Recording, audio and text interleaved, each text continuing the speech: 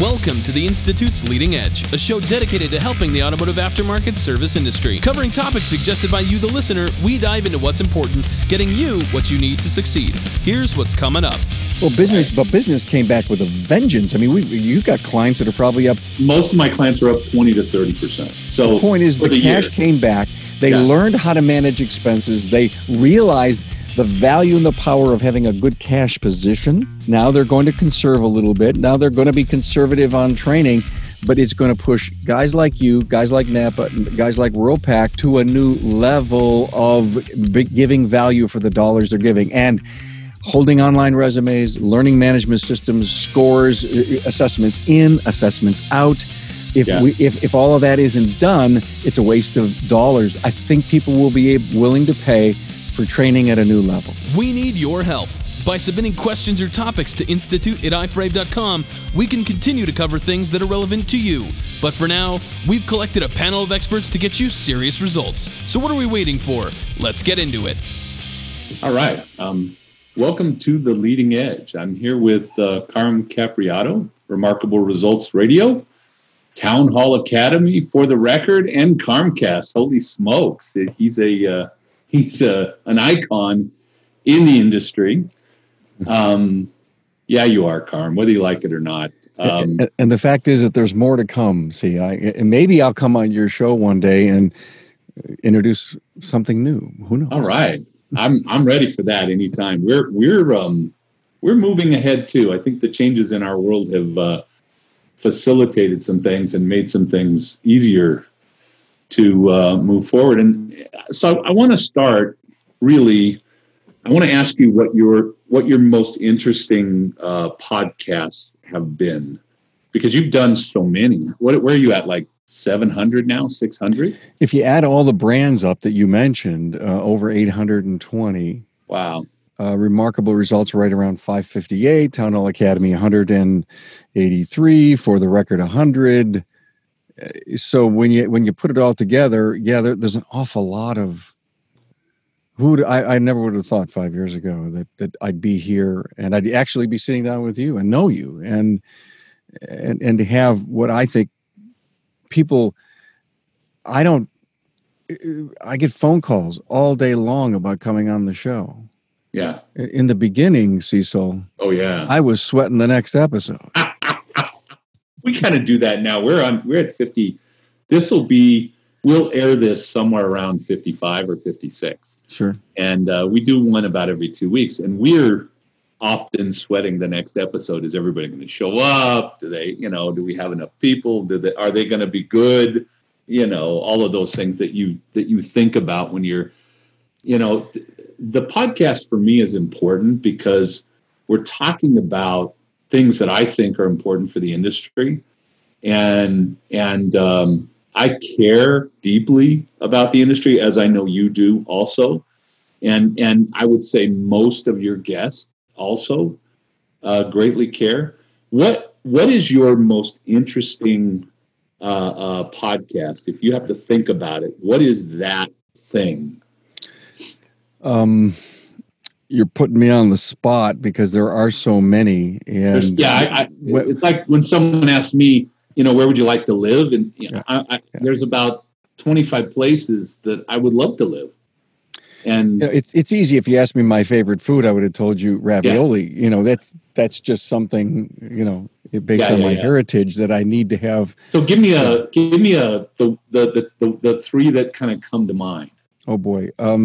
They could be a series of shows that we've done. For example, the business coaches lab that we covered, processes and culture, anything that ends up becoming something that I believe the shop operator, the future shop owner, the technician who is thinking about the service advisor, they learn big, important things to shape themselves, their lives, and their future.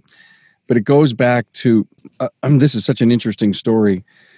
When I was at Apex, I'm trying to bring the numbers together probably 5 years ago, and I was sitting in an AVI seminar, and Bill Haas got up there, and he's presenting to the group, and he introduces this man called Giuliano Zaccato, the Mustang man, and Italian, broken English, and he gets up, and I am mesmerized by what he has to say. That he came over from Italy to Canada. He couldn't get into U.S. because we had immigration rules and laws, and the whole story was that he ended up working on the design team for the original Mustang, Ford Mustang. Wow, that would be something. And I went up to him with my business card as I was, again, think 5 years ago when I just started. A rookie. And what I said is, how can I get this guy to interview with me? What do I have to do? He's got press pictures. He's got a handler with him. He's in his 80s. Right. And I went up to him and I said, Mr. Zuccato, my name is Carmanucci Capriato. And I gave him my card. And he looks at me and he goes, Italiano. And I said, yes. And I said, I want to interview you about the story you just told. And within 4 or 5 days of getting back, I'm on the phone with Giuliano. I recorded the episode with him, my first video audio combo. So interesting. He's talking about Henry Ford, Lee Iacocca. He's telling all these incredible stories. And I'm sitting here with goosebumps saying, this can't be happening to me. Episode 172. That's one I won't forget, right? Yeah. Giuliano and I ended up becoming friends. We were talking every 2 or 3 weeks. He has this idea and that idea. And I'm going here, Carm, I'm in Florida, and I'm signing dashboards of Mustangs. And he just became such this cool guy. And then he ends up getting glioblastoma, a tumor. Mm-hmm. And here's this it's tough for me to even talk about it. So then I met an ASA event in Detroit, and knowing I was going to drive there, I packed all my equipment and I called Giuliano. I says, can I come to your home and do another episode about the work he did with the Crossfire in Chrysler? Oh, yeah. Over in Italy. After he left Ford, he worked on that. Yeah. And he had the tumor. He was going through chemo, and I had the cameras and everything set up. And it took about 2 or 3 hours to get this like 40 or 50 minute episode with slides on. He had pictures of the Crossfire. It was really cool. And he was so emotional in trying to get through this thing. And so if there's any one thing that said, pinch yourself, this is happening to you. Yeah. You're sitting down in this guy's Detroit home who had his hands in the clay helping develop that pony car. Yeah. And even though it had nothing to do with leading, changing lives and building better leaders and running better businesses, to me, it allowed me to think that I could do other things. What if we told you that you could get quality training and education conveniently and without emptying your pockets? Our Gear platform presents great education and resources for automotive shops, courses led by experts inside and outside our industry, a community of like-minded people to engage with, and a resource library at your fingertips. With a monthly membership, you can gain access to every course we have in the library, as well as the multiple courses we add each and every month. With the ability to watch wherever and whenever you'd like, Gear provides the training you've been looking for at only $129 a month. For help with improving your business, head to ifrave.com and click on the courses we teach to sign up for a better business and a better life today. Somebody, my father was a Mustang. He was a Ford guy. At 12, he started cleaning up at the Ford dealership, and he became a Ford technician, and he was a Ford guy, and he loved Mustangs. So my first 3 cars were Mustangs. I had a 66 when I was 16. I had another 66, and then I did a frame off on a 66 2+2, where we had raced with these guys. So I just watched the Ford versus Ferrari movie like 3 times. And I recorded that. Oh yeah, those are guys my dad raced with. When I was a little guy, I was there. Right? And some of the people they talked about, we raced with, and it was very emotional, frankly, for me. Dad's been gone now 13 years, and it was very emotional for me to watch that movie and think about the racing. That's the only time when I was a kid, that's the only time I really spent with my dad was at the racetrack when he was racing, and even that was kind of sketchy depending on what was going on. But it was powerful. And sometimes those things, they shape you, right? I mean, are you yearning for the past at all? No, I'm not a past kind of guy. I am, Cecil, and the reason that I ask you the question is because I'm trying to find somebody in my age group that I'm not yearning to go back, but I'm yearning to bring some of the memories. You know, my wife is unbelievable with dates and times, and she goes, "Do you remember?" And all of a sudden, bing, and I say, "Oh my, yeah, it was a good that we did." And I'm getting ready to do a show called The Decades. I'm going to do the 70s, 80s, 90s in Y2K, and I've got five people the whole industry knows coming on to talk about how they teched in the 70s. Oh yeah, it was a different world. I mean, completely. I started in '79 working on cars. And I probably over the next 17, 18 years was a technician and a service advisor because back then that's what we did, right? Yeah. You know, you ran the front counter. You also worked on cars. You did some of everything. Well, I got to have you on the 80s show. Okay. Oh yeah. I'd love it. I'm going to make a note. Okay. It would be really great. Right. I still remember some of that stuff. So, and the world has changed so much. There's some things that, there are times when I think about my dad, and I think, he would look at me like, are you crazy, or what the hell are you thinking? And now I'm doing that with my own adult children, right? Like sometimes it's just like, and I think, did my dad, ever think, is the world gone crazy? Because I think it has, but it is interesting. I don't dwell in the past. I don't have a good memory in the sense of, I can remember certain things. And if there are triggers like the movie, then I'm gonna, that's gonna bring something back to me. I think you just nailed it. The word triggers. Yeah. It wasn't like I was trying to go back and reminisce or relive it, but the triggers of the feelings that we had growing up and doing new and different things, and that I could do. I was doing 10 things at once in my 20s, and I was burning the candle at every possible end. And when I go back and think about that, I said, wow, how the hell did I survive that? Yeah, I do miss the kind of the physicality and the energy of being 35, 40, 45. And I wonder, what the next 25 years brings. And I'm like you. I want to be like the guy you were talking, the Italian gentleman that did the Mustang. I want to be like him because when I'm 80, I don't want to be sitting in a rest home. I want to be making a contribution for as long as I can make a contribution. Yeah. And I think you and I, in that particular sense, we certainly are an awful lot alike, right? Yeah, we are. And you know what? I want to be podcasting into my 80s. Yeah, why not? Because I excuse me, wow, I can't seem to stop coming up with new ideas, like this whole decades thing. I'm on the phone. I listen for cues every time I talk to someone, and someone said, God, we had a tool back in the 70s that did this, so unbelievably low tech, crazy. You'd look at this thing today and says, what the hell is that?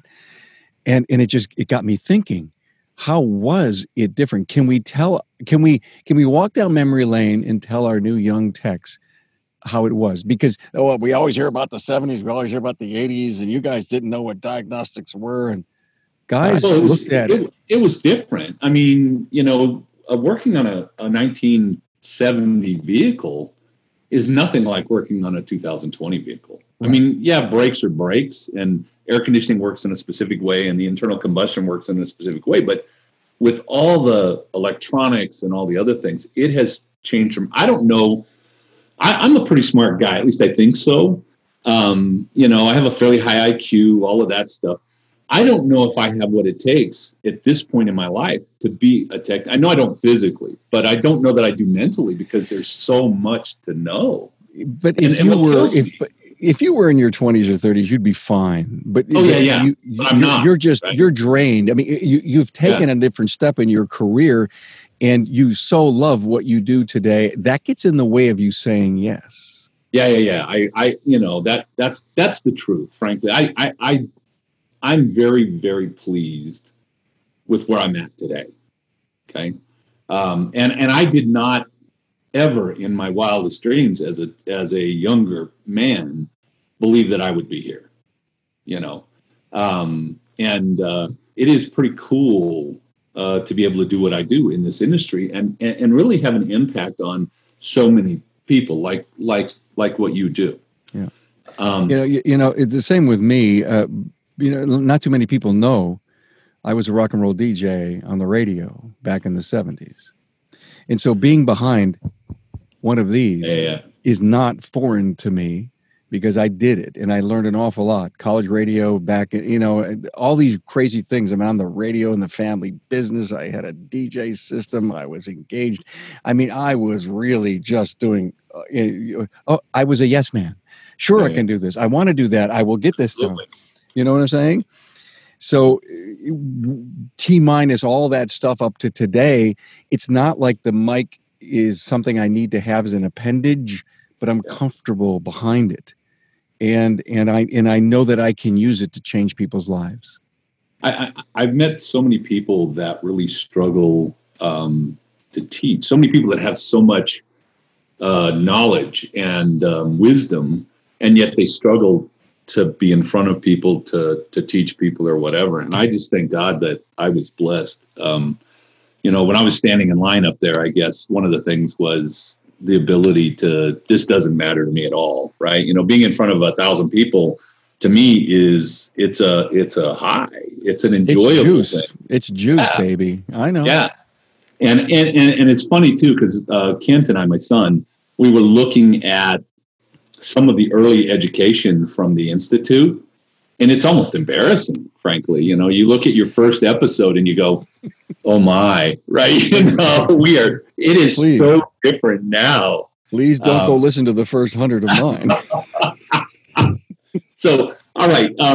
Let's I could do this all day with you, but I'm pretty sure the audience is going to want to hear some other wisdom from you because you have so give much. Us something else. Yes. So let's shift to this. We're in this pandemic, that we're on a second round, so to speak. I mean, there was a point a month and a half ago, 2 months ago, where I thought, well, maybe by August, things will be settled down and the world will kind of get back to normal. I'm now at a point that I think business is different and it's going to be different moving forward. And so let's maybe not dwell on the pandemic part of it, but the difference, how business is going to be done. We're seeing a lot more younger people. We're seeing some of the older guys, in our age bracket, they're getting out. Well, they want out. They'd rather close without even trying to figure out how to sell it. Which makes me a little bit crazy, but okay. Yeah, the second wave, in my opinion, was cement for profound change. Oh yeah, I would. It was say, cement, right? Yeah, because we can't. At this point, I don't think that we, as an industry, or the public is going to go back to the old way of doing business. And so, you challenged me to think this through. I wrote a few things down. One of the things that I wrote, and they're in no specific order at all. It was just when they just float off my mind, touchless. And I'm wondering how touchless is going to be a very big component to doing business. And I think it's not about short-term, it's vaccine. I think it may be extended way beyond as a feature of doing business with me. Yeah, I think in 2004, Larry Moore, who I was working with, I was running his shop and we were doing software, kind of financial software for the industry and some other stuff. And we talked about kiosks and, that would be maybe at the mall with a couple of parking spaces. You brought your car, you picked up a car, that kind of thing, but you didn't really talk to somebody. Now, we didn't have Zoom or GoToMeeting or some of those things back then, so it was more difficult. But now we have shops, or I have lots of shops that are literally not talking to their customers at all, other than through something like this or through the phone or text. Even there are lots of conversations going on with text where there's not even a vocal conversation. Yeah. Well, the kiosk should now be the smartphone. Yeah, And it so is, if you right? want to have your own germs, you've got your own germs, and you don't have to literally worry about having that kiosk touchscreen Right. cleaned. This is the kiosk. That's where I think it's going to be. I also think cloud-based technology is like the base case to prove how important it was about COVID. The guys and ladies that have the ability to be anywhere and check in on their business, check in on their customers, communicate with their people, communicate with their customers. It doesn't. That whole thing. It's not the internet. It's the cloud that allows the applications to live in your lap, in your hand. Yeah, well, 10 years ago, I was working Monday through Friday, occasionally on a weekend if I was teaching. But if I wasn't teaching, after 5 or after 6, I wasn't working. I wasn't up early in the morning. I'm not a morning guy. Never have been. So, if you get me at 8 o'clock, that's pretty darn good. And today, I'm almost working 7 days a week. Not consistently, but throughout the week. So Saturdays, this morning at 6:30 in the morning, somebody on the East Coast was hitting my phone. I was talking to them. Tonight, I may have somebody on, in California or whatever that I'll be talking to, and it'll be past time that I would normally be closed.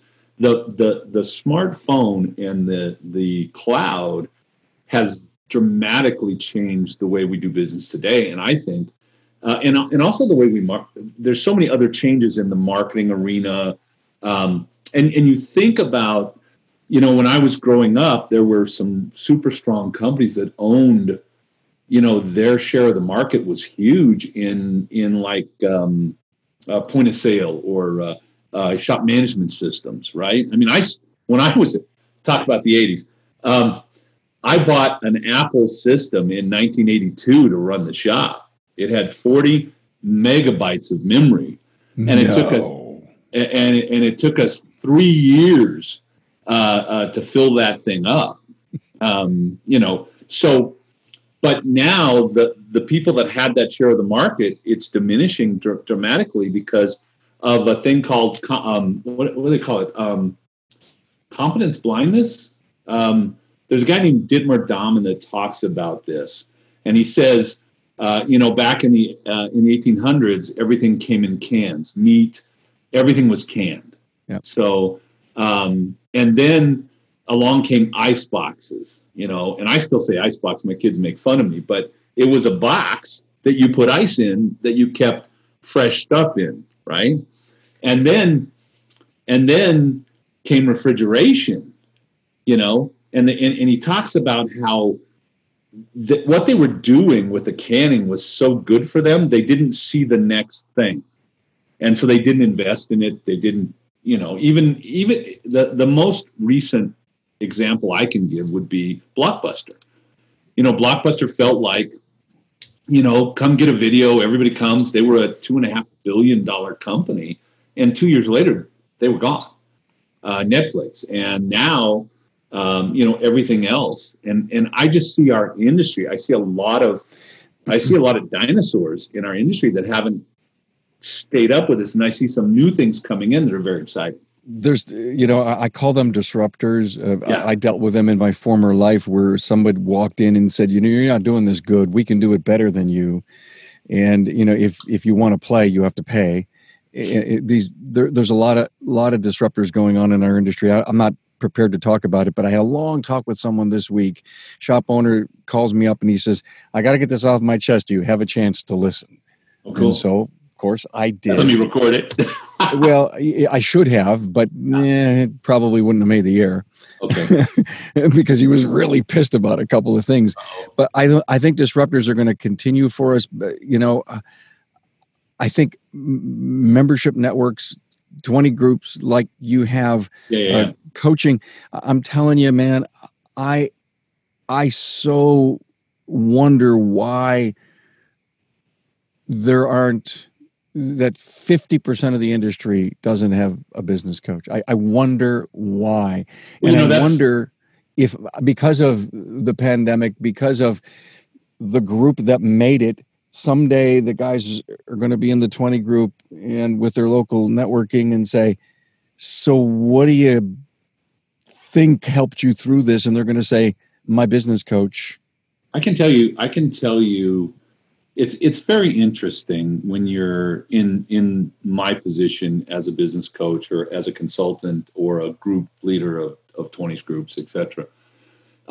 Because you have these different people coming in. There are different stages of their development. I get frustrated with the guy that came in knowing nothing, and now he thinks he knows everything, and so he doesn't need anybody else or need anything else. That frustrates me. And I get really frustrated with a guy that, I use a lot of logic to prove, numbers, finances, et cetera, to prove that this model works better than this model. This does better than this, and try to get people motivated. And there are some people that just won't get motivated. I had a realization. I'm in the automotive industry by chance. Okay. As a kid, I was too lazy to go find a job. I didn't want to join the military because I don't like people telling me what to do. And my dad had a shop, and it was like, okay, I'm going to be a mechanic, And I think my dad was, if I'd have been a fly on the wall when I called him and told him I was going to work for him, I'll bet he got off the phone and puked or whatever. I mean, I really do, because I didn't have any mechanical talent whatsoever. He's my son. I said yes. Yeah. But what the hell am I doing? Yeah. So, but there are people in our industry that are holding the industry back because they're not moving forward, right? And that's frustrating. So when you're in that mix and you're trying to help these guys, you have a large group of very loyal people that we've helped, and they love it, and they're probably always going to be in something, whether it's with me or with somebody else, because they understand the value of that. But there's so much of our industry that is struggling, that has literally either given up on learning or moving or anything. I'm just going to have this crappy job for the rest of my life. And it makes me crazy, because there's a good way to do this and a very successful way to do this, and we can all be successful. It's not like some guys have to lose because the pie's not big enough. Everybody can win. But Cecil, they have to fix themselves first, and that's a big jump over a line for so many people. Yeah. I want to be respectful of your time. A couple of other things that I had on my list about being authentic, and this whole marketing piece, and how you come across to the marketplace, rediscovering the value that you bring to the community, and how you communicate with your people. If there was ever a time of intimacy, it happened during COVID, because you almost had to say to your team, I don't know if we're going to make it. I don't know what we're going to do next. Yeah. There was so much confession being done with the team. Did it feel good? Were you comfortable with it? And if so, then you were being more authentic than you ever were, and learn from that. But that's kind of a necessity if you really want to have a team, right? I mean, there's but some people did it, and they weren't good at it. They've probably never done it before. Yeah, they felt uncomfortable, right. And it's okay to feel uncomfortable. Well, we were taught in my generation, our generation, we were taught not to share your feelings. Be a man. That kind of stuff. Tough it up, kid. Yeah, be tough. And when you look at your business, and I don't know that. I mean, it's funny because you'll talk to people and you go, well, how were you affected? Oh, nothing. It was great. Everything's fine. That's BS. Everybody was affected in some way. And my business was affected. And when it first came out, it was like, are we going to make it through? We're in transit. We're always in transition in my company. That's because we have these. You're chasing values. Different stars. I know. Yeah. Yeah. We have these core values. And one of our core values is we have to be relevant and move, and, and it's just, you need, if you want to have people in your company that invest in your company, and the difference between being a decent shop and being a great shop is the investment of your people. If they're truly invested in what you do, you're going to be great, and you can't help it. But you have to be genuine. And we sat back. I brought all the staff in, and I said, I don't know what's going to happen. I mean, we had clients that were, tightening up. We in our groups, we lost a few group members right off the bat. Most of them have come back now, which is kind of interesting. But and you think we could go broke. I mean, we could. I'm always. I bought this building. We've invested, I don't know, probably $160,000 into it right now, not counting the down payment on the building, and we're halfway done in the remodel, and in the middle of this we have a pandemic, and the thing that makes me nervous is that the old way of going and getting business, going to ATE, going to Vision, that's not happening right now, and may never happen again. There's a ton of different advisor training options in the industry, making the choice that much harder to make. Some shove too much into too little of a time frame, they can be inconvenient and costly, or they're just filled with unhelpful, non-applicable information. So how are you supposed to create confident and capable service advisors? The Advisor Mastery Program from the Institute is the industry's leading service advisor training, now almost entirely online. With one-on-one coaching, KPI tracking, live community trainings, a resource library, and more, there's no wonder why advisors who finish the program have seen their efforts rewarded with more confidence, higher AROs, and better sales. If you're ready to stop settling for mediocre and start ruling the counter, join the Advisor Mastery Program today. Head to ifrave.com and register now. We'll see you in class. Did you see what Napa did? They have a virtual convention. I was part of it. It's amazing. I mean, they've done a really fantastic job at that. Did you know that the final event of that 2-day thing, it was called Cocktails with Carm? Oh, was it really? Yeah, yes. Yeah. And I gave away their 3 big honor awards that they would have normally given at the conference. Yeah. Shop Owner of the Year, Technician of the Year, Parts Specialist of the Year. We had cocktails, and it was really a blast. They just interviewed me for their big magazine on, how I felt being the host of that thing. Position, so, right. yeah, I mean, and think of what WorldPac did in the training. Think about all the coaching companies that said, hey, listen, I can't let my customers out there be alone. Maybe I got to be a little part psychologist. Maybe I got to, they brought him in. I can't imagine how many togetherness webinars you did to tighten the group to help them through. We did one a week for the first 16 weeks. See? And we had 100 people on that. And I called it a Friday fireside. Cool. Just let's talk about what's going on. Let's see if we can help each other, blah, blah, blah. I used to travel. I mean, I could be on 20 flights in a week. You were never home. Yeah. And now I've been home for 4 months. I've been. How's the marriage? How's the marriage? Okay. What's that? It's on the rocks right at the moment. Wait a minute. You bought her a new car recently. Didn't that help? I did, actually, no. Well, what have you done for me lately? You know what I'm saying? No, we're okay. But I'm working a lot, and I'm working harder now than I've worked in a very long time, because it's like one after the other, after the other, after the other. Some days I have 8 or 9 meetings scheduled, and I start at 7 in the morning, go to 7 at night, and then I teach a class. That was amazing for me, and not too many people know this, but I did private Facebook moderations for different associations and groups on their private Facebook pages. Okay, yeah. And I did 7 weeks in a row for Napa, and there were so many other side projects that I was working with people on.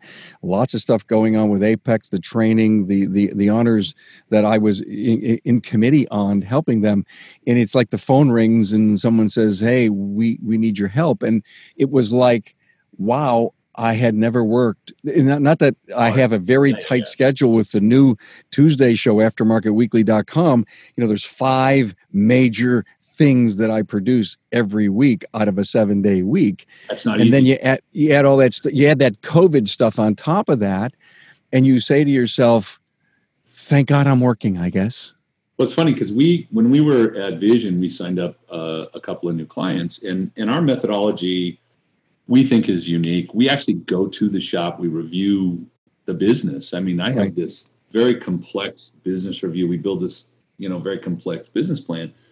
And I called, we got into April, May, and I'm talking to the new client. I'm saying, hold on, I can't get there, but we're going to get this done. And I'm not charging them anything because I'm not doing much, but I'm helping them out.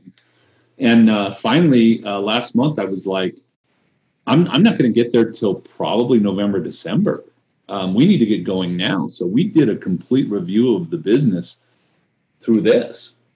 And send me this stuff and send me video and pictures and I got to tell you, I think I got the information that I need to make the decisions that I can help this shop. And so I'm going to do less traveling. When this is done, it's going to be different, See, you can't help just it. Described a new and if this works, if the base case works, and the business plan is accepted and it starts getting worked, who says Helen, on this new Tuesday show we're doing a live shop tour? Yeah, we had one of your coaches on. I think it was the first or the second week, and it was amazing. We have to do some rehearsals and practice the day before, a couple hours before, to get all that working.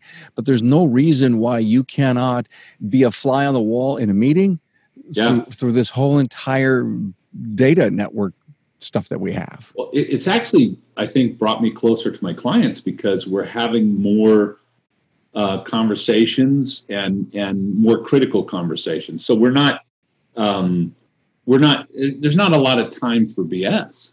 It's, okay, we have these issues. We need to solve these problems. Here's how we're going to do that. And they ask questions and I answer questions and I ask questions, they answer questions. And then we come up with, here's what we're going to do moving forward. And it's much more, concise.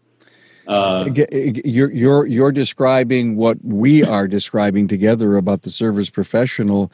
And you know what? We need to think at our industry, how's the coach going to do business differently? How's the supplier going to do business differently? How's the manufacturer going? The whole industry, top to bottom, how are associations going to do business differently? If we're not going to shows, will opinion, there's nothing like handshakes. There's nothing like eye to eye. There's nothing like sharing a cocktail with someone. There's nothing like having lunch with someone. I love the face-to-face, and I love being in the shops. And frankly, I miss going to dinner with clients, or having a lunch, and because it's a different environment. It is more casual. It's called intimacy. You'll never develop that relationship without breaking bread with someone. Yeah, but we've taken our service advisor education. I do a lot of that in my company, and we now have a program where we have identified 100 topics we believe are essential to being good at that business. And we're in the middle of recording every one. And we have a coach that's going to work with people, so you can come in. It's all on our new system, Gear, which is amazing. And you can come in and take the class and then have a coach talk to you about it. What did you think? What do you think the key points were? We're creating this community of service advisors that can work with each other. And it allows us to offer the education at a much lower price, frankly. And you just walked into my next topic, and cut me off whenever you want to, depending on what we're good. We're good for a little bit. So, all right. So it was training. And my thought about training is the number of webinars. Listen, every coach that I have spoken to recently has never done more training, written more classes, and is preparing for that eventual E-type training that is going to be necessary. But the beauty of what the industry did to step up to the plate, and the word was FREE, it seemed that everybody was doing free training for no matter what, to get their face up and out, to help people. It's that altruistic, I want to help the industry be better, because if they are, then we all grow, all ships rise. I think we made. So I just want to make my point. My point about training was we the technicians went, the owners went, the service advisors went. I think we took training to the level up a notch or 3 that we've been so begging for people to get involved. It maybe wasn't face to face, but I believe they got some value from it, and I think it'll be easier to push the value of training as we go forward. Well, I got introduced through WorldPack to, I had a class with over 700 people in it. It was an hour long. The other thing about now online training, I would do 20 slides. That would be a day. Now I'm doing a 2-hour training with that material, and it's more to the point. It's more direct. It's more focused, and we're recording those things and putting them online. It's different. It's different. And it's funny because now I'm doing this ATE thing and they want 3 hours, and I'm thinking 3 hours, oh my God, that's going to have to be this much stuff. Where normally that would be a whole day. Now it's going to be 3 hours. And so you have to condense, and you have to not wax poetical or whatever you want to say. You have to get to the point and get it clear. I think that we have an issue in our industry, or it could be an issue. We have these big companies like Napa and WorldPack and others that provide this training, and they're corporations that have to be profitable. And I'm watching, all this free training from a training company they weren't necessarily making money, but they weren't losing money. And now they haven't made money in 4 or 5 months because everything they've done is free. They're not paying me either, frankly, which is fine, but not forever, right? We have to understand something in our industry. Just like when I stand in front of a customer, I say, this is worth $150 an hour. This is worth $1,000. And I have to convince my customer that that's worth it. And the customer has to say, yeah, that's worth it, and pay for it so I can stay in business. In this end of the industry with the training, people need to understand that companies like WorldPack and Napa, they can't completely lose money on their training consistently because they're different. They are corporate companies that somebody in the top is going to look down and go, this is costing our shareholders money. We can't continue to do this way. I agree. And that takes me to my final point about firming up your cash position. So think about it. Here's the company who would go out into the field and get paid to put on a localized class. Now they're giving it away free. But the cash position that they knew their customers were in, they would be crazy to ask them for money in March or April. Well, even today, you have to wonder about it because it's not over. Well, business came back with a vengeance. I mean, you got clients that are probably up 100%. Most of my clients are up 20 to 30%. So the point is, the cash came back. They learned how to manage expenses. They realized the value and the power of having a good cash position. Going in. Now they're going to conserve a little bit. Now they're going to be conservative on training, but it's going to push guys like you, guys like Napa, guys like WorldPack, guys like Carm up to a new level of giving value for the dollars they're giving, and holding online resumes, learning management systems, scores, assessments in, assessments out. If all of that isn't done, it's a waste of dollars. I think people will be willing to pay for training at a new level. I think one thing that has come from all of this, or two things. One is that most of my clients they're much more careful about how and where they're spending money. So we want our clients at least quarterly to take a good, serious look at what they're spending. And, like a COVID look, like, oh my gosh, if I keep this up, I could go broke. So what can I do? Mm-hmm. But I would also tell you that 10 years ago, I was looking at our industry, and, where we were cutting was marketing and training and the owner's pay. And that's not going to be good for the business. We have to be more careful in different ways. And then the second thing I think that happened throughout all this that I think is actually very positive was that there were people out there who got nervous about business because, prior to this, you could kind of just float along. There were a lot of people kind of floating along, And all of a sudden, it was like the water's, running down. There's not going to be any floating along anymore. You're going to have to get up and carry your canoe down the stream bed.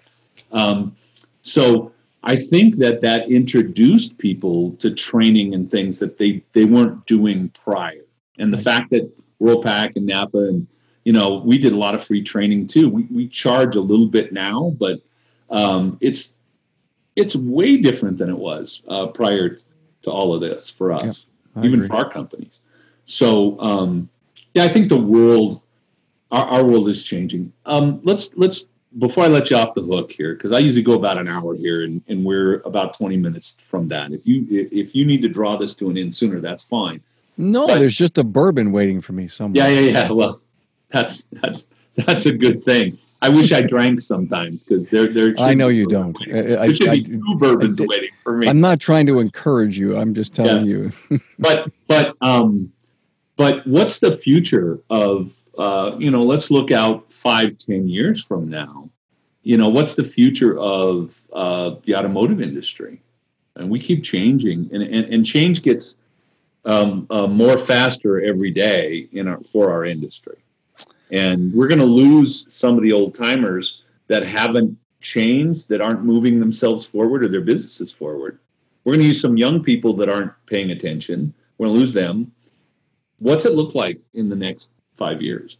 Well, I don't think I'm the genie with the crystal ball that can tell you, but when I look at ADAS calibration, we've just did a show on that.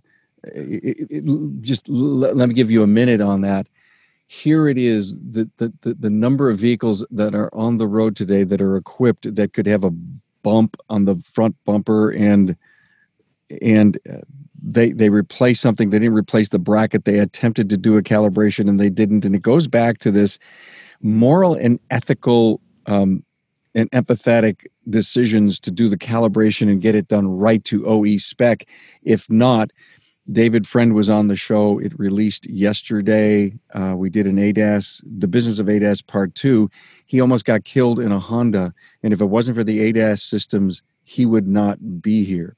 He is an ADAS trainer, has a in-house 2 shops and a mobile. The insurance companies, they always argue, can't cost this, blah, blah, blah.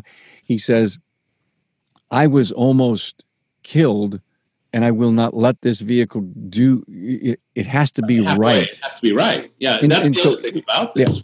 Yeah. So my point about ADAS and the point about today, there's a static way to calibrate, and we are going to see a change to probably dynamic. When the sensor goes on, it's going to very possibly connect itself to every system and says, hey, I'm new, I'm here. How should I work? How do I calibrate? The cloud again, right? So, yeah. It goes, well, there's another interesting thing about the cloud, and that's this thing called Edge. And they're saying that the connectivity to V2X on the street with the vehicles to make autonomy really work, the cloud isn't fast enough. Oh, wow. And I just read this great article. I did a segment on it in aftermarketweekly.com this past Tuesday. And for the first time, I learned about this thing called Edge. And that is the computing for those critical numbers are going to be done on the edge of the cloud, not in the cloud. And so I don't know how the hell that works and what that really means, but I found that so interesting. So if we're paying attention to technology and we're paying attention to profitability, we've hired a coach and we're nimble and we change, I think the growth opportunity, I think if you stagnate, if there's a point in time where this $1.5 million facility or business is going to take you only so far as we are faced with all kinds of incredible competition. And we're afraid. I've got an unbelievable survey, Independent Auto Repair Shop Competitors' Perceptions and Differentiation of the big box change. They do more advertising. They are more well-known. They have larger shops and more technical equipment. What BS for independent shops to think that's the reason that you can't compete with them. So you gotta be a better leader and CEO and be nimble and not be afraid of the future and say, I'm going to adapt. and I'm going to do what it takes. I'm going to stay close to Cecil, close to my smart group. I'm going to be so in, and I'm looking for the next change. What do I have to do to change my model? And you don't want to be stagnant today. At 30 years old, at 40 or 50 or even 60, you cannot afford to be stagnant. Stop wasting your time trying to find a magic bullet. There isn't one. However, our Keys to Automotive Business Success teaches the foundations of a successful automotive shop and gets you started on the right path, which is pretty close. You'll learn how to set actionable and achievable goals, understand your financial model, and how to communicate more effectively with your team. This course was designed to jumpstart your results, not waste your time. Take the class today and you'll learn how to start creating the business and life you want. Visit ifrave.com to register for the class at only $49 and available to take wherever and whenever you'd like. It's what every shop owner needs to kickstart their business into success. Let me shift you a little bit here in this. I agree with you 100%. I think the opportunity for the guy that is nimble, for the guy that gets it, for the guy that understands, for the guy that can make adjustments quickly in his business is unbelievable. It's an opportunity that we never had in the 70s, 80s, even 90s. It just wasn't there. Yeah. But, we're still $130 an hour. And that's not enough, frankly, to have $1.5 million facility. That's not enough to buy all the ADAS and get on the edge of the cloud and all of that. And we still are an industry that's being, there's a few of us, we keep pushing and pushing and pushing. And then there's still a lot of people dragging it back. Well, we can't go over $120 an hour because our customers won't come in. They won't pay that. So how does this industry make that adjustment? We in my opinion, we should be $250 now. And you and I have talked about this a lot. I know. You're probably going, oh, he's going to bring this up again. No. But it's one of the things that's holding the industry back. Sure. My plumber is charging me $250, $300 an hour. My electrician is charging me that. Okay, why am I not? So go back to my point of paying attention, wanting to be nimble and adapt. If you have that mindset, the labor rate's going to be right, because you realize that you cannot go forward without charging the right time and charging the right and having the right labor rate. There's two combos to that. You know that. And I would also tell you that there's a segment of the population, and it's probably the largest segment, that understands if I go there and buy that value is not there for me. Okay. If I go here and pay more, I've got a better value for me. And I think it's the largest part of the population. In my shop in 2010, we were $158 an hour, and everybody else around us was 95, 97, under 100. And we were busy consistently with the right clients. Just our labor rate, some of it dictated the client base, right? So from my end, it's like running an automotive shop, Carm. It's so easy in my head to do that and sell work and charge what you need to and all of that. And we have people in our industry that do that exceptionally well. I have a lot of clients that do. I'm sure that many of the other coaches and consultants have clients that do that really well. But then there's also so many people that they fear, making those adjustments. They fear that. And we hear that, there was a segment of many of my podcasts between year 3, 2.5, and year 4 that I would always ask, have you raised your labor rate recently? Yes. How many customers did you lose? None. Tell me the conclusion for that. Cecil told me to do it. I should have listened to him years ago. I don't ask that anymore, because in my mind, that is such an assumptive thing that good operators need to do. I've interviewed shop owners that are in the $200 range. And in order to get that, you can't do it now if your business doesn't give the best customer experience they've ever had in the marketplace. If you're not a $200 shop, you can't charge $200. That's right. I mean, the point is that your goal your goal as a coach, all the coaches should say, you're on my 225 per hour plan, and here's what we're going to do to get there. We're going to shore up every one of these processes, systems, and cultures, and people, and all that stuff. Facility, everything. Excellent. Yeah. I mean, to me, if you've got a 20% net operating income, there's nothing you can't do. Right. And I think it's essential in our industry that we start to understand we cannot run the business like we did in 1960, 1970, 1980. We just can't do it. And the guys that are most successful are the guys that are on the edge, right? They're not in the cloud; they're on the edge. So they're on the edge. Very good. I had a thought as we were having that conversation, and it got thrown out of my brain. I was on a roll. I'm sorry. You should have written it down, because when you get as old as me, you got to write things down. Dude, I got a lot of notes right here, actually. So our industry is going to change. We're going to lose a lot of good people, but the people that get it and understand it and move their business forward. You were talking about, you're on the $225 an hour shop plan. We're in our industry, in order for us to attract good people, keep good people, give great service. I'm doing a class on Monday where I'm going to talk a bit about what employees deserve from us, the shop, and how we're going to attract employees in the future. And it's not by having it's just like customers. We're not going to attract customers to a crappy shop that looks bad and smells bad and et cetera. It's just not going to happen anymore. The world has changed around us, and we've got to be better than what we were moving forward as an industry. I love it.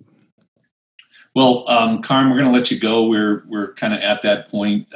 Sorry for that little break, but I think this was really good. You have so much knowledge about the industry, and you're as passionate about the industry as I am. Yeah. And I just think that it's just very exciting to see what you're doing and to see the changes. As I get older, I hope to keep up with that and be able to continue to make a difference. It's one of the important points. The day when I think I can't, I think that's the day that I will retire. No. You will delegate. You will have groomed Kent enough to delegate. You'll watch him come up with those, bright white new ideas. You'll help him formulate. You'll let him do a lot of them on his own so that he can fail forward, right? Yeah. But you're going to have a new role. It's not I'm on 100%, I'm off 0. You're going to have a diminishing role, and you're going to end up doing what you love the best. And I don't know if it's writing classes, if it's giving an occasional monthly class, if it's the ideas guy, if it's the purpose. You'll find your stride. I think, I love teaching, and I love the one-on-one with the clients, helping them understand a new concept. When that light bulb goes off and they get it, to me, that's the greatest. That's my crack cocaine. That's my speed. That's the thing. And so even now in my company, it's so funny because I teach people in an automotive shop. I can walk right in and I can go, okay, you're going to do this and you're going to do that, and manage it and take that managerial role and not be necessarily active in it. But in the coaching company, it's been extremely difficult to, pull myself out of a lot of stuff. And even now, Kent will come in my office and he'll go, there's this and there's this. And I'm like, okay, don't talk to me about it. Just go do it. Right. Well, that was smart. Yeah. Well, yeah. I mean, the kids, I have the most amazing staff. I mean, frankly, Kent's, don't let him watch this. He's probably smarter than I am. He just doesn't realize it.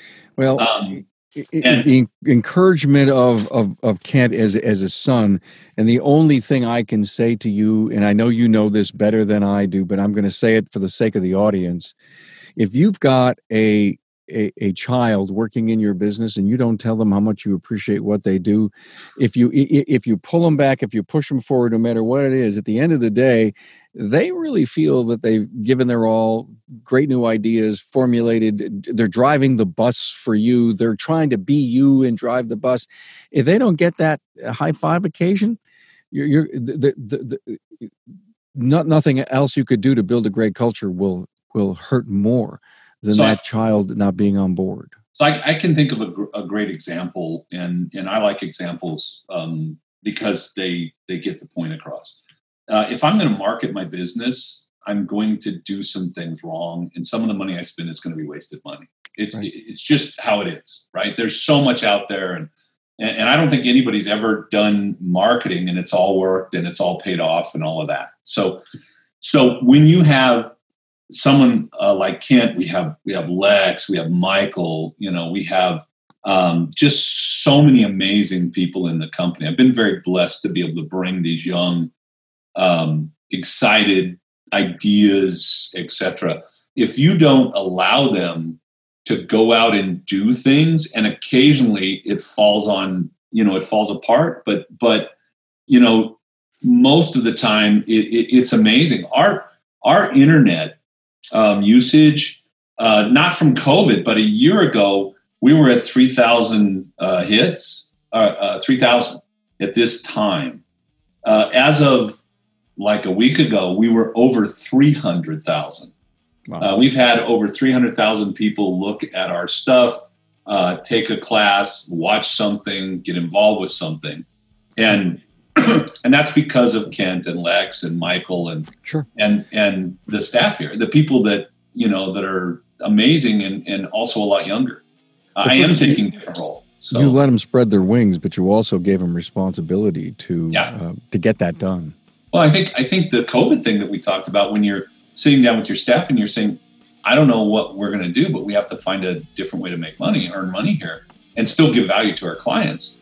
I think this is extremely valuable conversation. We did some other things. I'm working with two different marketing companies, setting up funnels and creating content and that kind of thing. Yeah. And it's the only reason I could do that is because I have this staff that can do the job.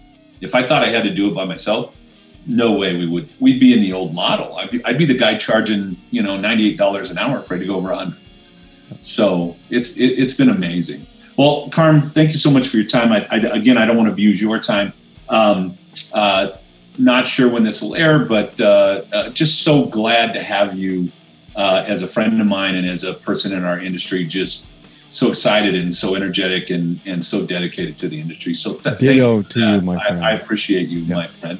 Thank you. All so right. much. Appreciate you being. Take care. I'm thanking you for being on my show, and it's not. No, it's the other way around this time. But I got to come on. I got a gripe that I need to do on the one. So we got. All right. All right. So, let me know.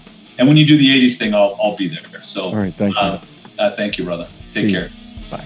That's it for this one. This episode was brought to you by gearedforshops.com and The Institute. To find more episodes or for more information about the services we provide, visit ifrabe.com. Thanks for listening, and we'll catch you in the next one.